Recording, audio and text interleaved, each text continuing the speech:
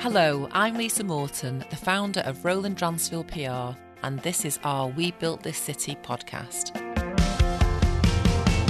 You're going to hear conversations with the Mancunians born, bred and adopted who put the heart into Manchester since 1996, when we went about rebuilding this city after the IRA bomb. And now we are here, launching this podcast in one of the most unprecedented events in our history. The spread of coronavirus has stopped us all in our tracks.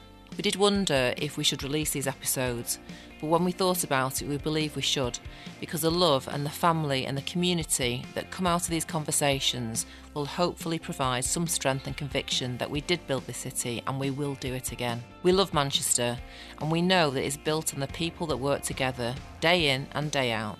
People like Diane Modahl. Anything in life worth achieving is worth working hard for, and boy did they work hard. With me today on We Built This City is Manchester born and bred Diane Modahl, MBE, Olympian and former middle distance Commonwealth Games champion.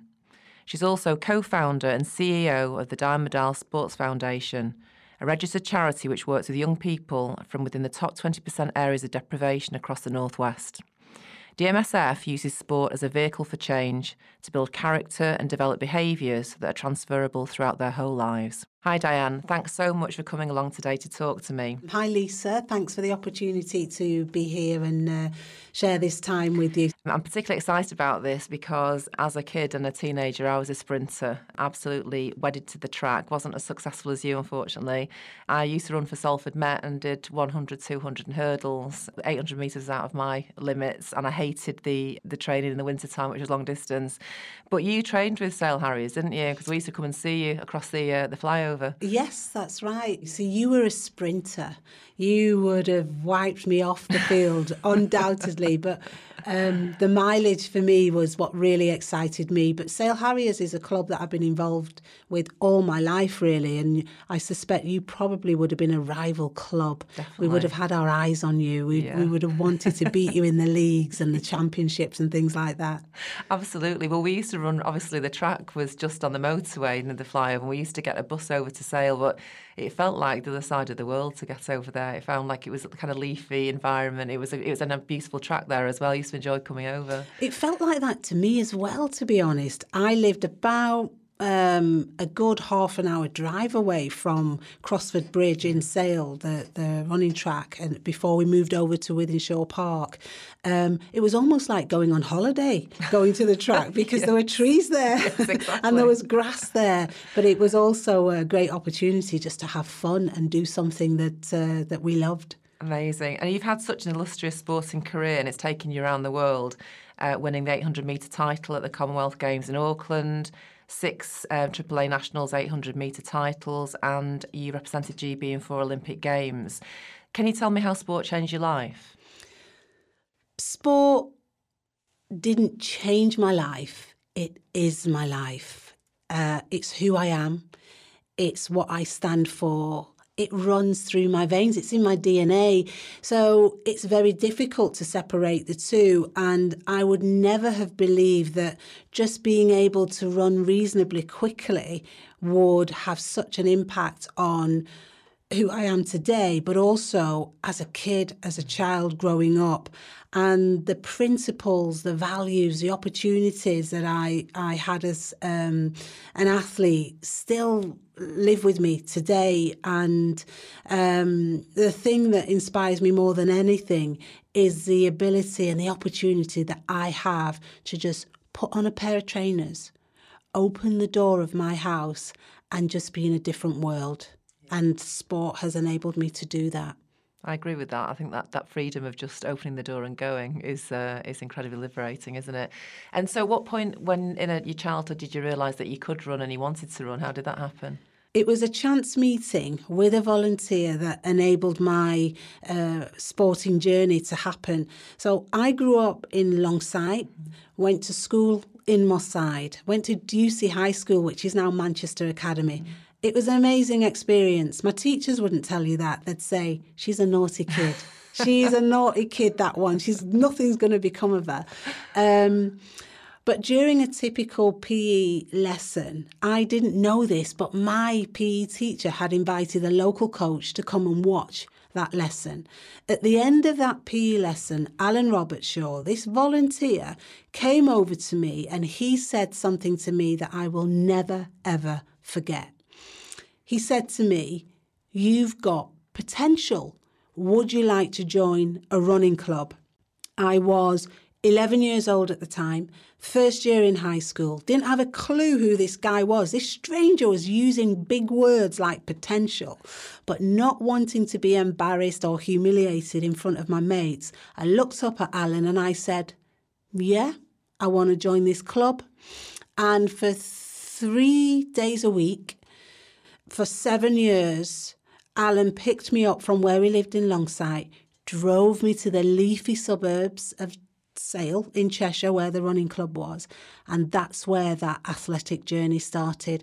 A chance meeting with a volunteer enabled me to get to 4 Olympic Games. That's incredible. And was he with you the whole time that you were training? How long did he stay as your kind of coach and mentor? So Alan was my coach and mentor for at least 3 or 4 years. Alan was brilliant at grassroots. So he was the person that could empower you, that allowed me to know that I was worth something and I had some value. And he also recognised that in order for me to fulfil that potential, I would need a coach that could drive me forward, that would map out the timetable, the plan, the schedule. So that coach was Norman Poole, and he coached me right up until I got to my first Olympic Games in 1988, won a gold medal at the Commonwealth Games in 1990. And then after that, what I realised was if I wanted to be an Olympic medalist, I'd need to go one stage further and find a coach that could take me to achieve that gold medal. And so has Alan tracked your career then and been very proud of you? Alan was an amazing individual. I say was. He passed away, unfortunately, some years ago. But his spirit, his drive, his actual belief in me has never left. And I live by that opportunity that he provided me on a daily basis. It's interesting.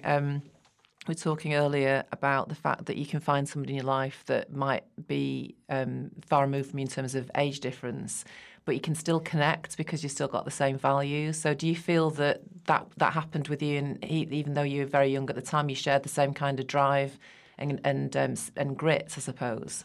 I begun to understand the opportunity that Alan provided for me much later as I became an adult, really, because in my mind, when I met Alan, he was just a coach who was speaking words that I didn't really get, I didn't really understand. But actually what he was really doing was providing an opportunity. He never spoke about gold medals. He never spoke about travelling the world or getting to an Olympic Games. What I heard was, here's an opportunity. If you're in when I knock that door, and I'll take you to the club, I'll pay your membership fees, I'll buy your kit and all that sort of stuff, I think you could make something of yourself.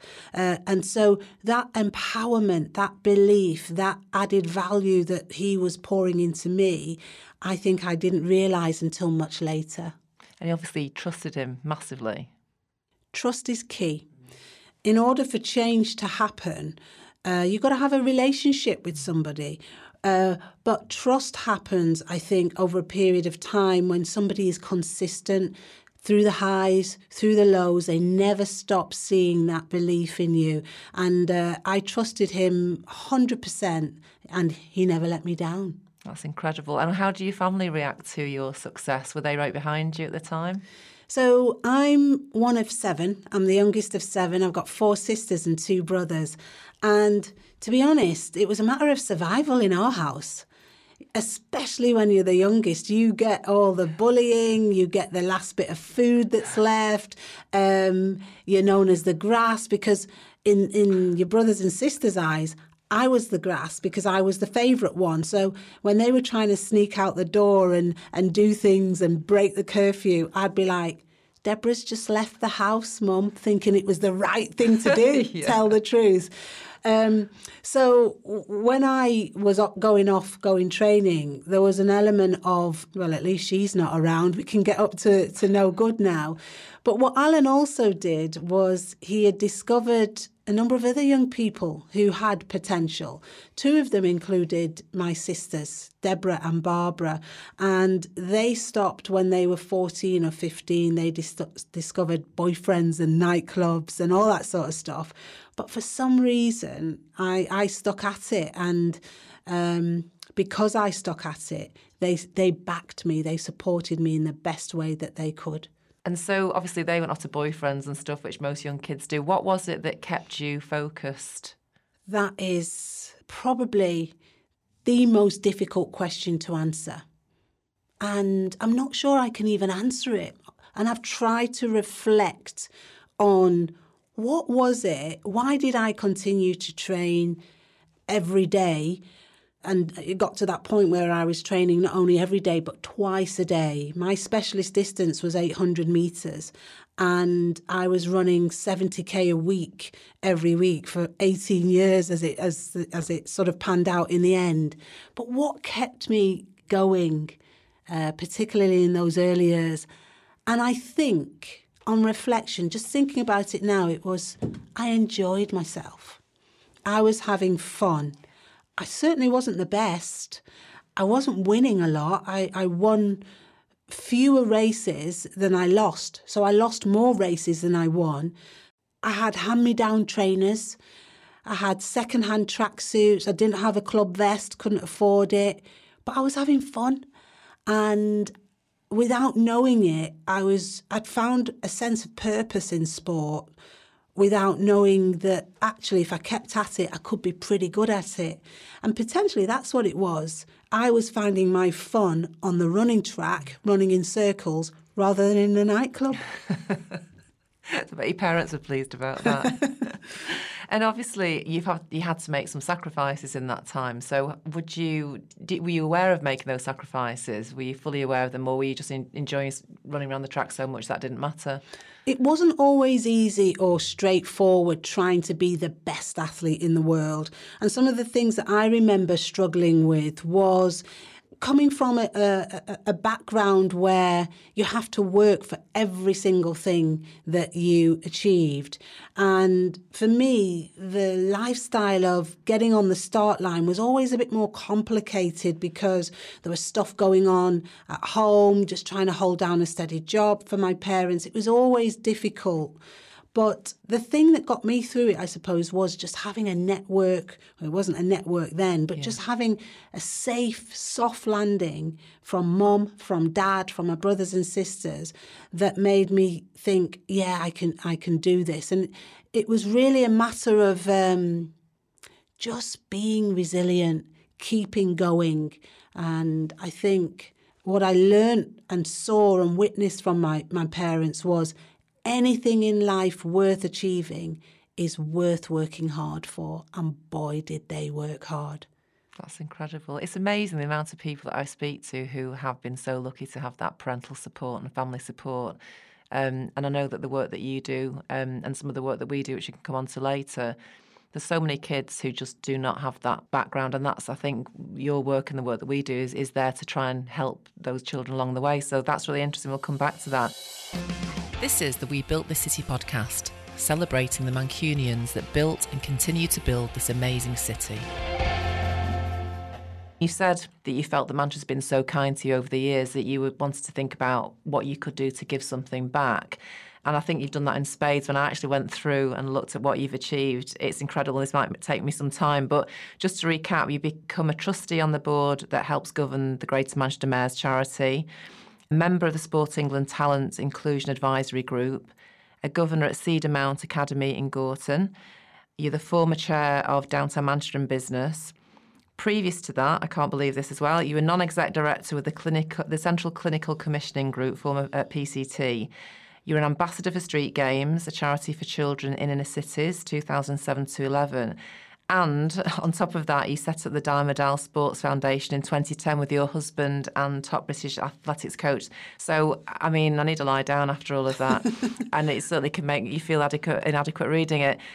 How do you feel that you've used your passion for sport to change lives over the years? There's an awful lot in there, and it is obviously related to sport.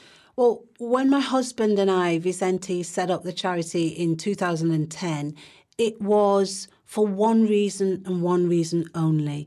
It was to provide an opportunity for those young people growing up in social deprivation to fulfill their potential. What we understood was that talent, potential is everywhere, but opportunity is not. So giving back for us wasn't even a discussion. It was, we can see there is a need.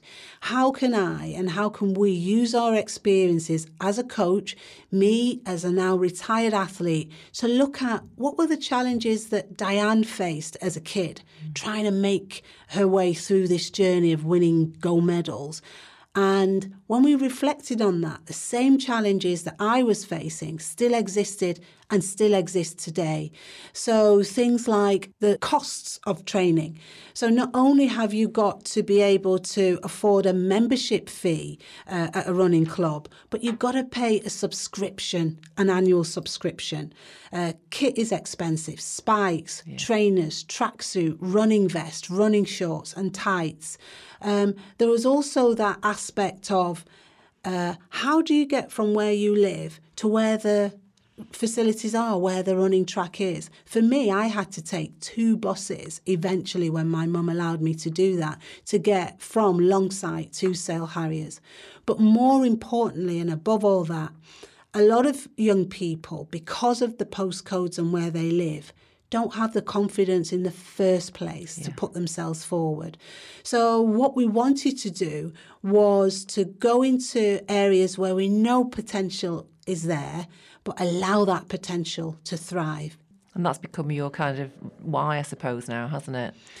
Yeah, very much so. My why is really about, it's relatively frustrating, really, because when I work with, and my team work with schools and community groups and wherever young people are, I listen and understand firsthand what they are going through, what they're enduring. Just to be stood in front of me is a big challenge, just to get to that point.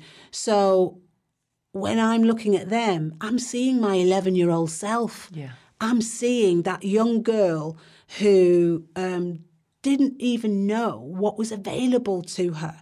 No aspiration, no ambition, and no goal. And I think what we want to do is to be able to say, who are you as a young person? It's great to meet you today, but where are you headed? What plans have you got for yourself? And how can I and my team help you get there? And do you think those children have ever been asked that question before? Now, that's an interesting one. What they say to us is people don't listen. A big one is people don't understand what we're going through. Because I'm a parent myself, and I am no different than anyone else saying, clean your room, get home on time, put your phone down, what you're watching, where you're going, who you're hanging out with. And the same with teachers. Get your homework in. Where's your tie? Where's your ruler? You're on detention or whatever.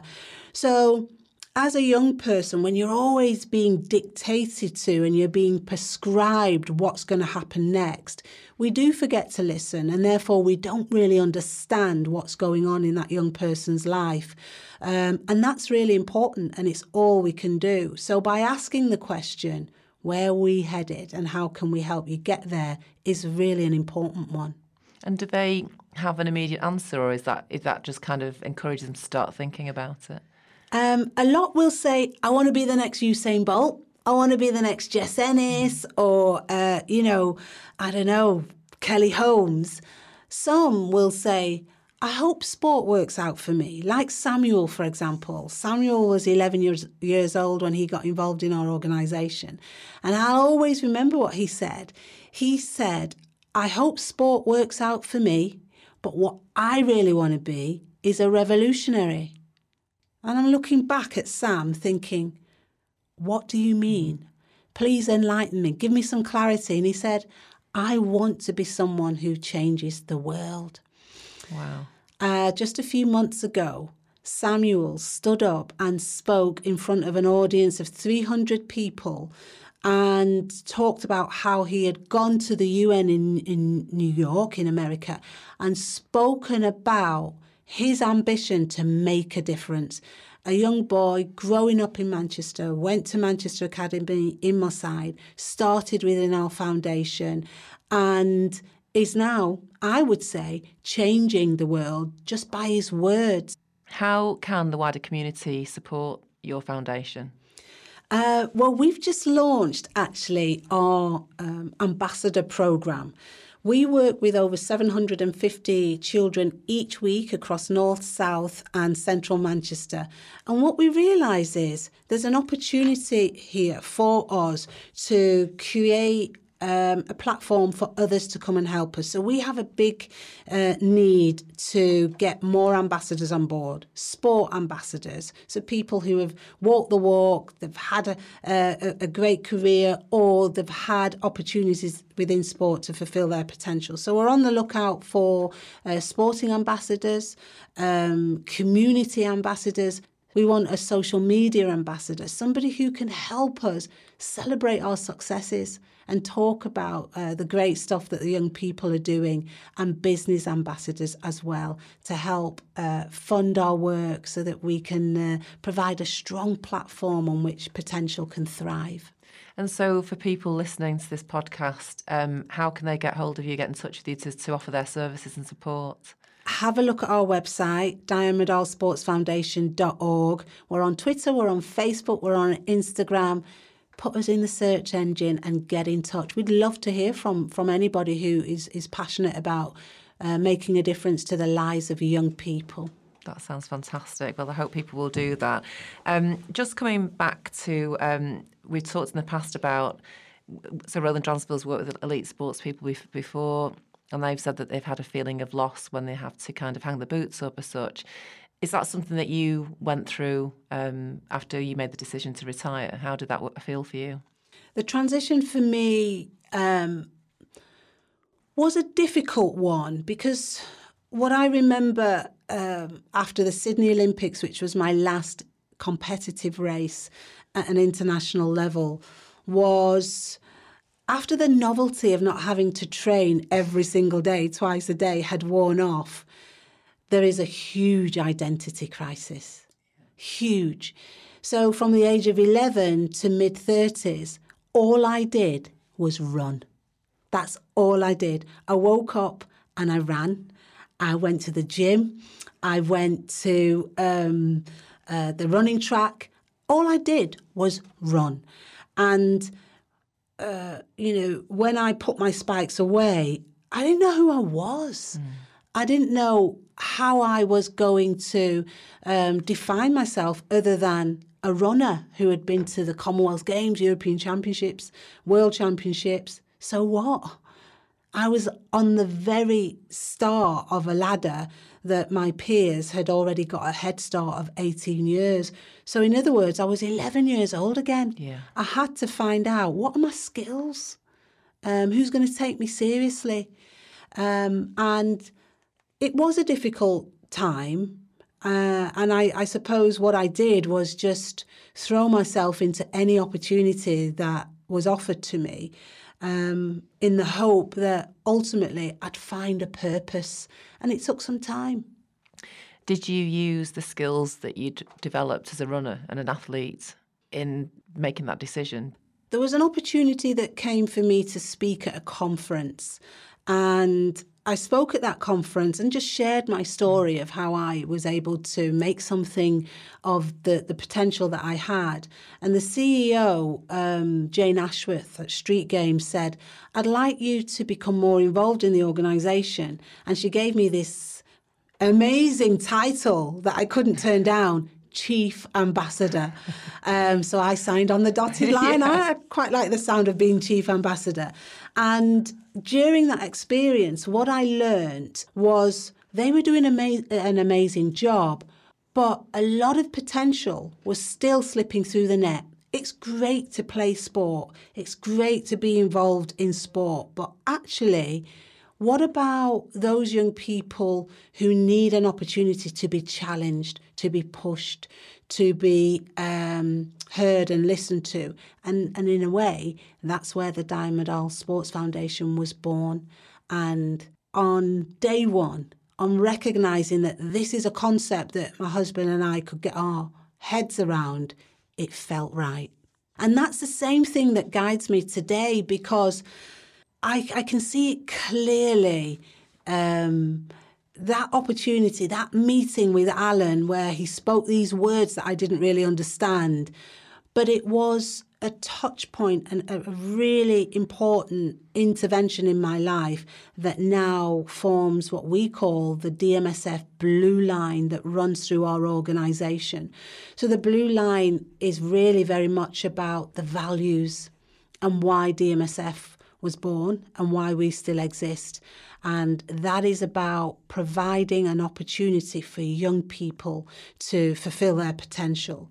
And we talk about opportunity, creating opportunities, acting with integrity, and remaining focused at all times. And by making that the DNA, that keeps you and everybody completely focused on what you're there to do. It's amazing. We did a piece of work about 18 months ago within Roland Dransfield, which we re-looked at what we were as people, what we were as a business, and we created the Roland Dransfield Way. These are 15 principles by which we live and work. And one of those is champions do extra. And that makes me think of you. I know that it's been documented that you successfully challenged and were subsequently cleared of a doping offence made against you in 1994. And you and I have discussed this in the past, and at that point you must have felt devastated and heartbroken. But you said then that the kind of the grit and the support that you felt from Manchester as well helped you get through that. But what struck me at the time is that you could have run away into a corner and hidden, but you fought till you were cleared of that accusation, weren't you? And so I'm full of admiration for that. I mean, can you talk to us a bit about how you dealt with that at the time, where you dug deep? Lisa. I did run away, actually. I did run away. Inside, I had given up. So in 1994, I was falsely accused of taking performance-enhancing drugs. I was at the peak of my performance. I was 27 years old. And by that time, I had won Commonwealth Gold. I was the Commonwealth Games record holder. And so going into the Commonwealth Games 4 years later, I was the favourite to defend my title. Right. And I remember arriving at the Games in the best shape of my life. I now had a new coach who was going to elevate where I had been. And the morning of the competition started like any other competition. It was a great morning for racing and to win back the process of winning back my gold medal. And it was on returning into the Commonwealth Games village after doing a warm-up in preparation for the competition that a team official took me by surprise and she said, "Diane, I need to have a word with you." And I said, "I can't talk to you at the moment because I'm preparing for my race. I've got a couple of hours. Can we catch up on this later?" But she insisted that she needed to talk to me, and she needed to talk to me now, and sort of guided me back into her room. And when I went into her room, she did something really bizarre, but actually it was so human that she did it. This team official, she took hold of my hands, she looked directly into my eyes and she said, "Diane, a drug test you gave 9 weeks ago has tested positive." And it wasn't until she said, "I have to pull you out," that I realised it wasn't a mistake. She was talking to me. And to be fair, I don't remember what happened much after that. Sue, at one point, was standing over me, slapping my face, saying, "Breathe, Diane, breathe, you must breathe." And I looked up at her from the ground where I found myself, thinking, what is she talking about, breathe? They were so concerned about the way I had received that information, the shock, that they called a doctor.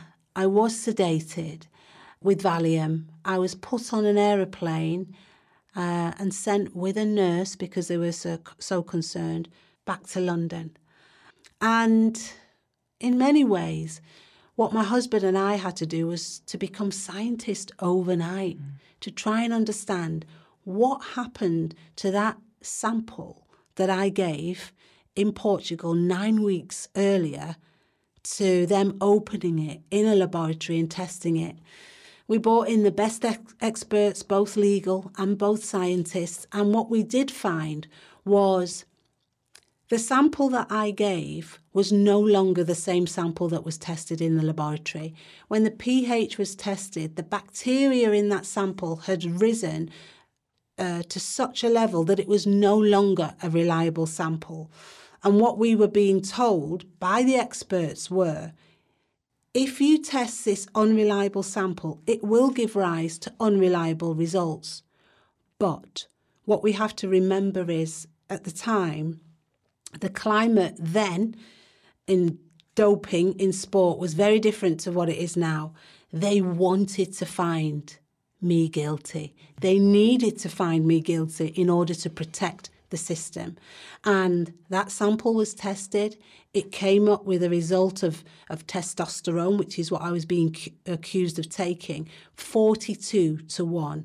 Now, that didn't mean anything to me, but what we later went on to understand was, if I had taken that level of testosterone, I certainly would have been, I suppose, faster than any male athlete that was competing at the time in my distance. Okay. But the evidence spoke in the end. And what the evidence said was that the metabolites which would actually confirm that testosterone went through my system was non-existent. There was no evidence to say that testosterone went through my system. And we were told to go away and prove it then. If you're saying that a sample full of bacteria will give rise to that, go and prove it. And that's exactly what we did. We took 2 random samples, one from a high class tennis player, an international tennis player, and a marathon runner. We degraded their samples to the same level that mine was, and they gave rise to a false positive. And that was something that has now gone on to change the way samples are taken, samples are tested, and samples are stored. It's all changed now, but it was at a huge cost to me, my husband, and my career pretty much ended on that day. My confidence was wiped out. And although I did come back and win medals again, it was over. Do you think that the athletic sector has changed? Do you think their attitude has changed now? Is it a different place? Because obviously the kids that you are supporting to potentially go in to an athletic career, do you think the future is brighter for them in terms of drug testing or support? Or I don't follow the drug testing system as closely as I did, but what I will say is history is important. And until the authorities put right what happened so long ago, whatever happens moving forward isn't built on solid ground. Right. They have never recognised the devastation, the mistakes, and everything that has gone on in response to what happened to me. It's almost as though it's been brushed under the carpet. But how can that be when I was the first and only British female athlete to have tested positive on that level? Where's the learning from that? I've never sat down and had a conversation with the authorities about some of the solutions and some of the things that could change as a result of that. So although I'm sure that the authorities are assured that they're doing everything well, I'm not assured, because I know the mistakes that happened could potentially happen again if they want to protect the system rather than one innocent athlete. So you've shown so much grit through that. I know that you said that you had support from Manchester. They were right behind you. And I know your husband was a massive support for you. Do you kind of associate any of that support with what you feel about Mancunians and your community? I'm smiling right now because when I reflect on the torrid times and there was media camped outside our home, we couldn't go home for 2 weeks. The one person we did let in was the postman, because the postman would come with so many letters, notes of support from all over the country, but particularly Manchester. Mancunians kept me going. So when I was hiding and I was devastated and I felt that I couldn't take it anymore, couldn't go on, I'd open a letter and I'd read it and they would say, "We believe you. We believe in you. Keep fighting." And Manchester for me is my backbone. So when I talk about resolve and resilience, I go to a place that has always propped me up. You know, Longside, Moss Side, Hume, Old Trafford, they are my solid ground where I feel most comfortable. But you can't talk about Manchester and solid ground without talking about the people. So what I'm really saying is, for me, Manchester and the people, that postman who would always sort of barge past the media and make me feel good. It's about the people and what we stand for. And that's why it's so often difficult to try and sum up. What is Manchester about? It's about the people, full stop. I read an interview that you did with the PFA a couple of years ago, and honestly, this is exactly how I feel. So I want to quote it. You said, "I'm a Mancunian and we're made of tough stuff.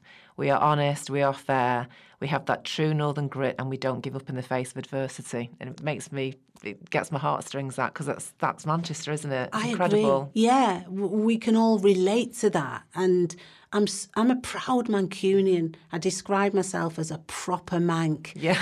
Born in Longside, lived in Moss Side, made in Manchester.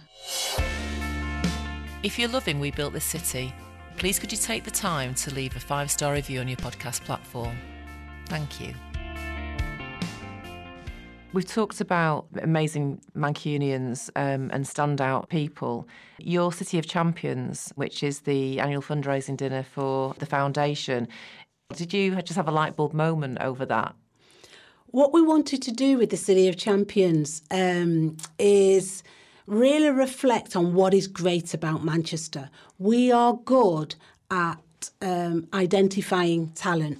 We are good at nurturing talent, and we're good also as Mancunians on allowing that talent to become legends in their sport. So if you think about, for example, the 2 football clubs that we have here, their academies and how they have nurtured individuals to become great. If you think about, the cricket, the fact that we have a world-class facility on our doorstep.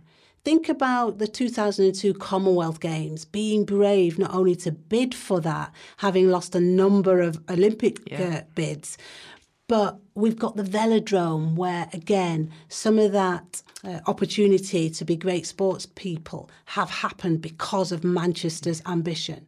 So what we wanted to do with City of Champions was question that. Great, we're good at doing all that, but what about the next generation of individuals who are seeking an opportunity to fulfill their own potential?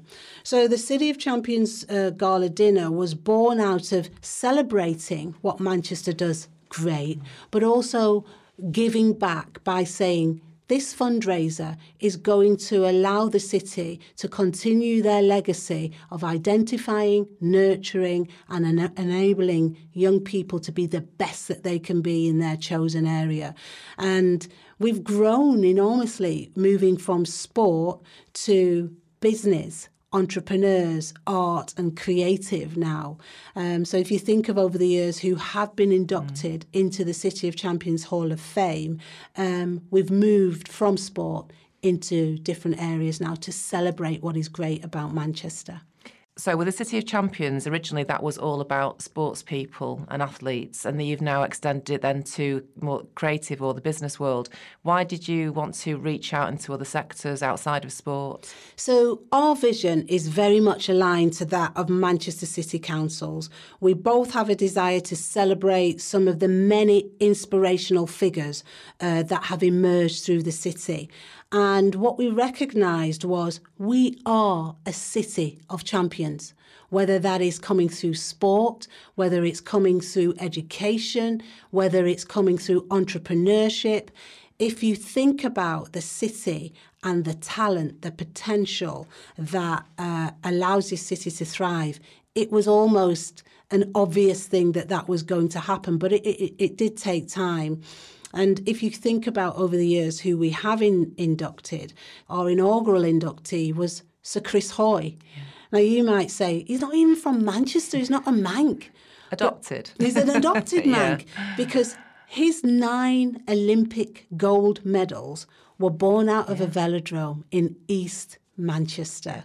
And what we wanted to do there was recognise absolutely the fact that we can and often do adopt and welcome individuals into our city, because in turn he will have a forever relationship with Manchester.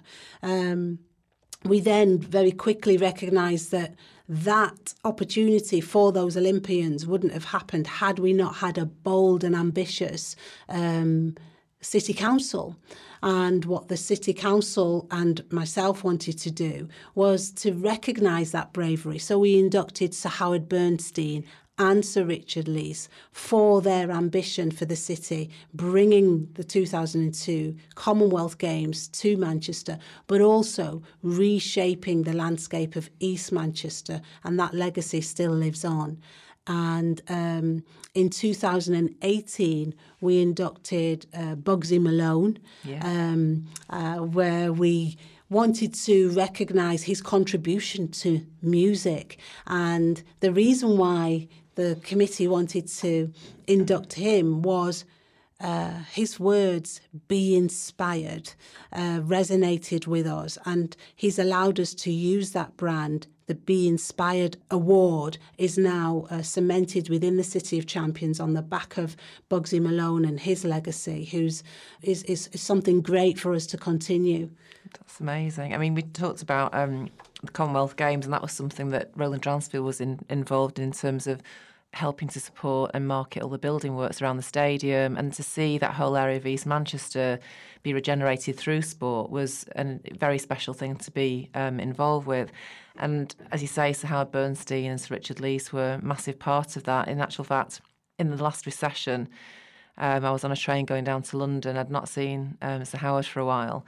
And he just was coming off the train and he just saw me and he said, "How are you getting on, love?" And I said, "Well, I'm still here." And he went, "Keep going, girl." And to me, that was Manchester, even though we were just arrived in London. But to me, that was, he remembered me from helping out. I mean, well, obviously, we set the business up 1 month after the IRA bomb. Yeah. So from that point, we were involved in helping to build the city. And you kind of drive into the city now, don't you? You look at it and you think where we've come.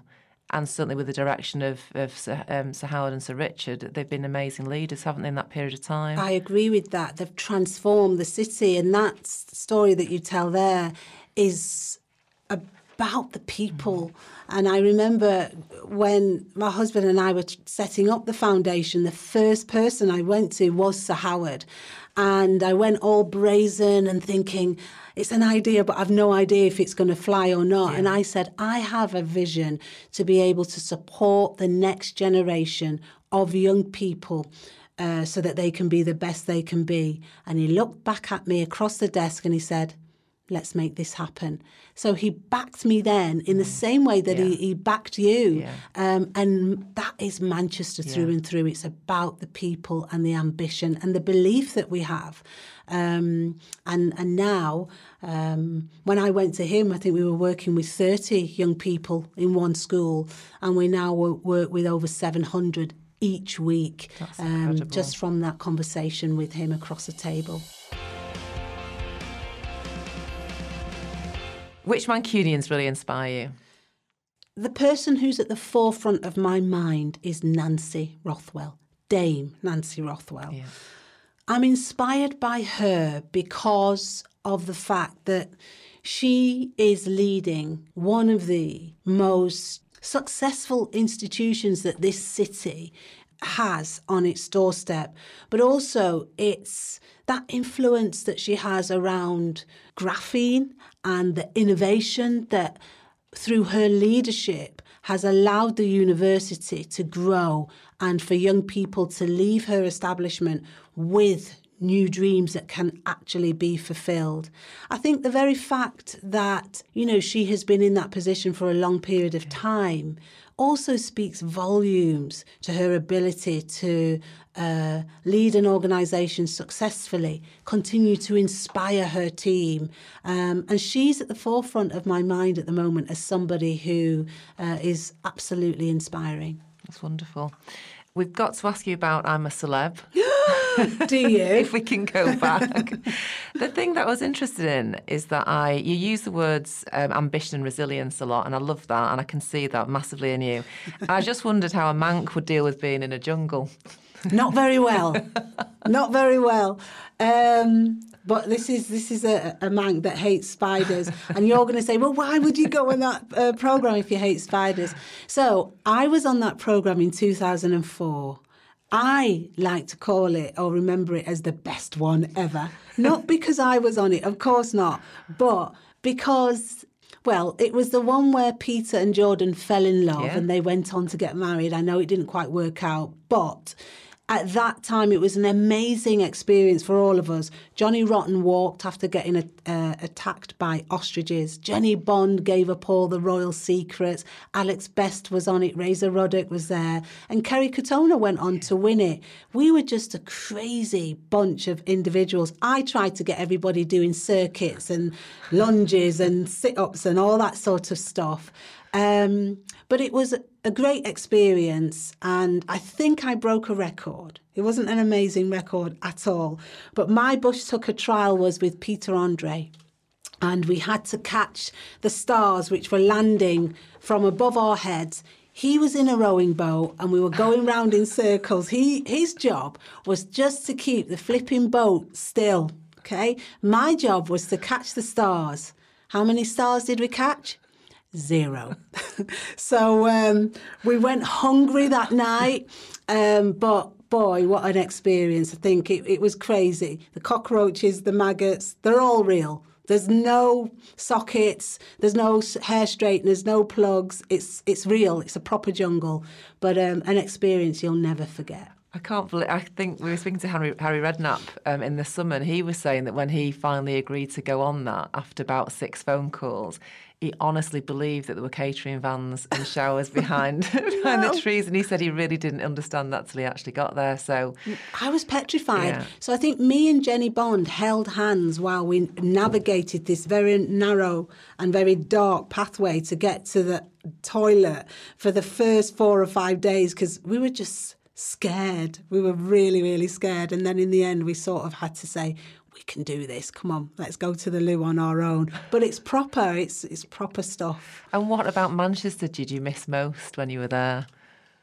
I suppose the fact that Manchester's home, isn't it? And your home comforts. Didn't miss the weather. No. So, it did rain a lot in the jungle. It was relatively tropical there. But I probably missed my family. And I did cry a couple of times when you get really broken down in there deliberately. And they send all these sort of prompts from home to remind you. And I did shed a tear a couple of times. But for the most part, it was really good fun. Diane, it's clear that you created really strong relationships over your career, and relationships is something that's really important to us at Roland Dransfield. So we created the Roland Dransfield Way. There's 15 principles of how we want to live and work and what we stand by. I'm just interested to know which of those 15 principles kind of stand out most for you. Never leave the game early. So we have achieved so much more than we initially ever imagined when we set up the charity. So we've moved from 30 young people in year one to now working with over 700 young people across Greater Manchester each week who are accessing our community sessions. So this is not the time to leave early. It's about hanging in there, and whenever times get tough, you keep on going. The other one that I liked was leaders create leaders. So we exist to champion young people from disadvantaged areas and to help empower them in all areas of life. And our City of Champions Hall of Fame inductees are inspirational figures who we hope will encourage the next generation of young people to reach their full potential, not only in sport, but in life. So by working with leaders who inspire us, we want them to go on to inspire the next generation. That's amazing. I feel completely re-inspired. Thank you so much for that. OK, a few quick questions, Diane. What gets you out of bed every morning? Knowing that I'd be able to go for a run. Amazing. Sum up Manchester for me. Sum up Manchester. It's an amazing place to live because of the people that are here. What about Manchester do you think about most when you're not here? Fish and chips. Well, my next question was fish and chips or pie and chips, so you've answered that one. Favourite Manchester expression? Hey up. Or flipping heck. I say that a lot. Flipping heck. Brilliant. So when was the last time you actually went for a run? I ran this morning. And how far do you normally run every day? About 5k. I run 3 times a week and about 5k. And do you have a favourite route? Anywhere where my trainers take me. Really? Yeah. And if you could choose one route in Manchester to run to inspire you, where would that be? It'd probably be off-road, so along one of the canals or somewhere like that, somewhere where I can just get into my own head on off-road. And what advice would you have for someone who said, I just can't run? I'd say you're wrong. Come on, come with me, let's go. There you go. Diane, thank you so much for squeezing us into your incredibly tight schedule. It's just been absolutely inspirational. Without doubt, champions do extra, and I think you absolutely sum up that for us. So thank you so much. Oh, thank you, Lisa. It's been so much fun. Thank you. That was so good to interview Diane. She's been on my list for a long time, and I was very inspired by her as a young runner when we ran against Sale at Salford. So I've also been inspired by her in recent years as a business person and a leader, and taking that discipline of sport into whatever she does, really. Sport's in her DNA, she says. So that was great, wonderful. My checklist there. In the next episode, we have actor and Mancunian John Thompson, and he's going to be telling us why he has an obsession with escape rooms. Honestly, I can't recommend them enough. It's just something different. But I used to take, when I was dating, I used to take dates on there, and if they were useless, I wouldn't see them again. It was a test. God. This is a podcast from Roland Dransfield PR. Our mission is to build purposeful relationships in all we do. If you do want to talk to us, give us a call on the same number we've had for 23 years, 0161 236 1122.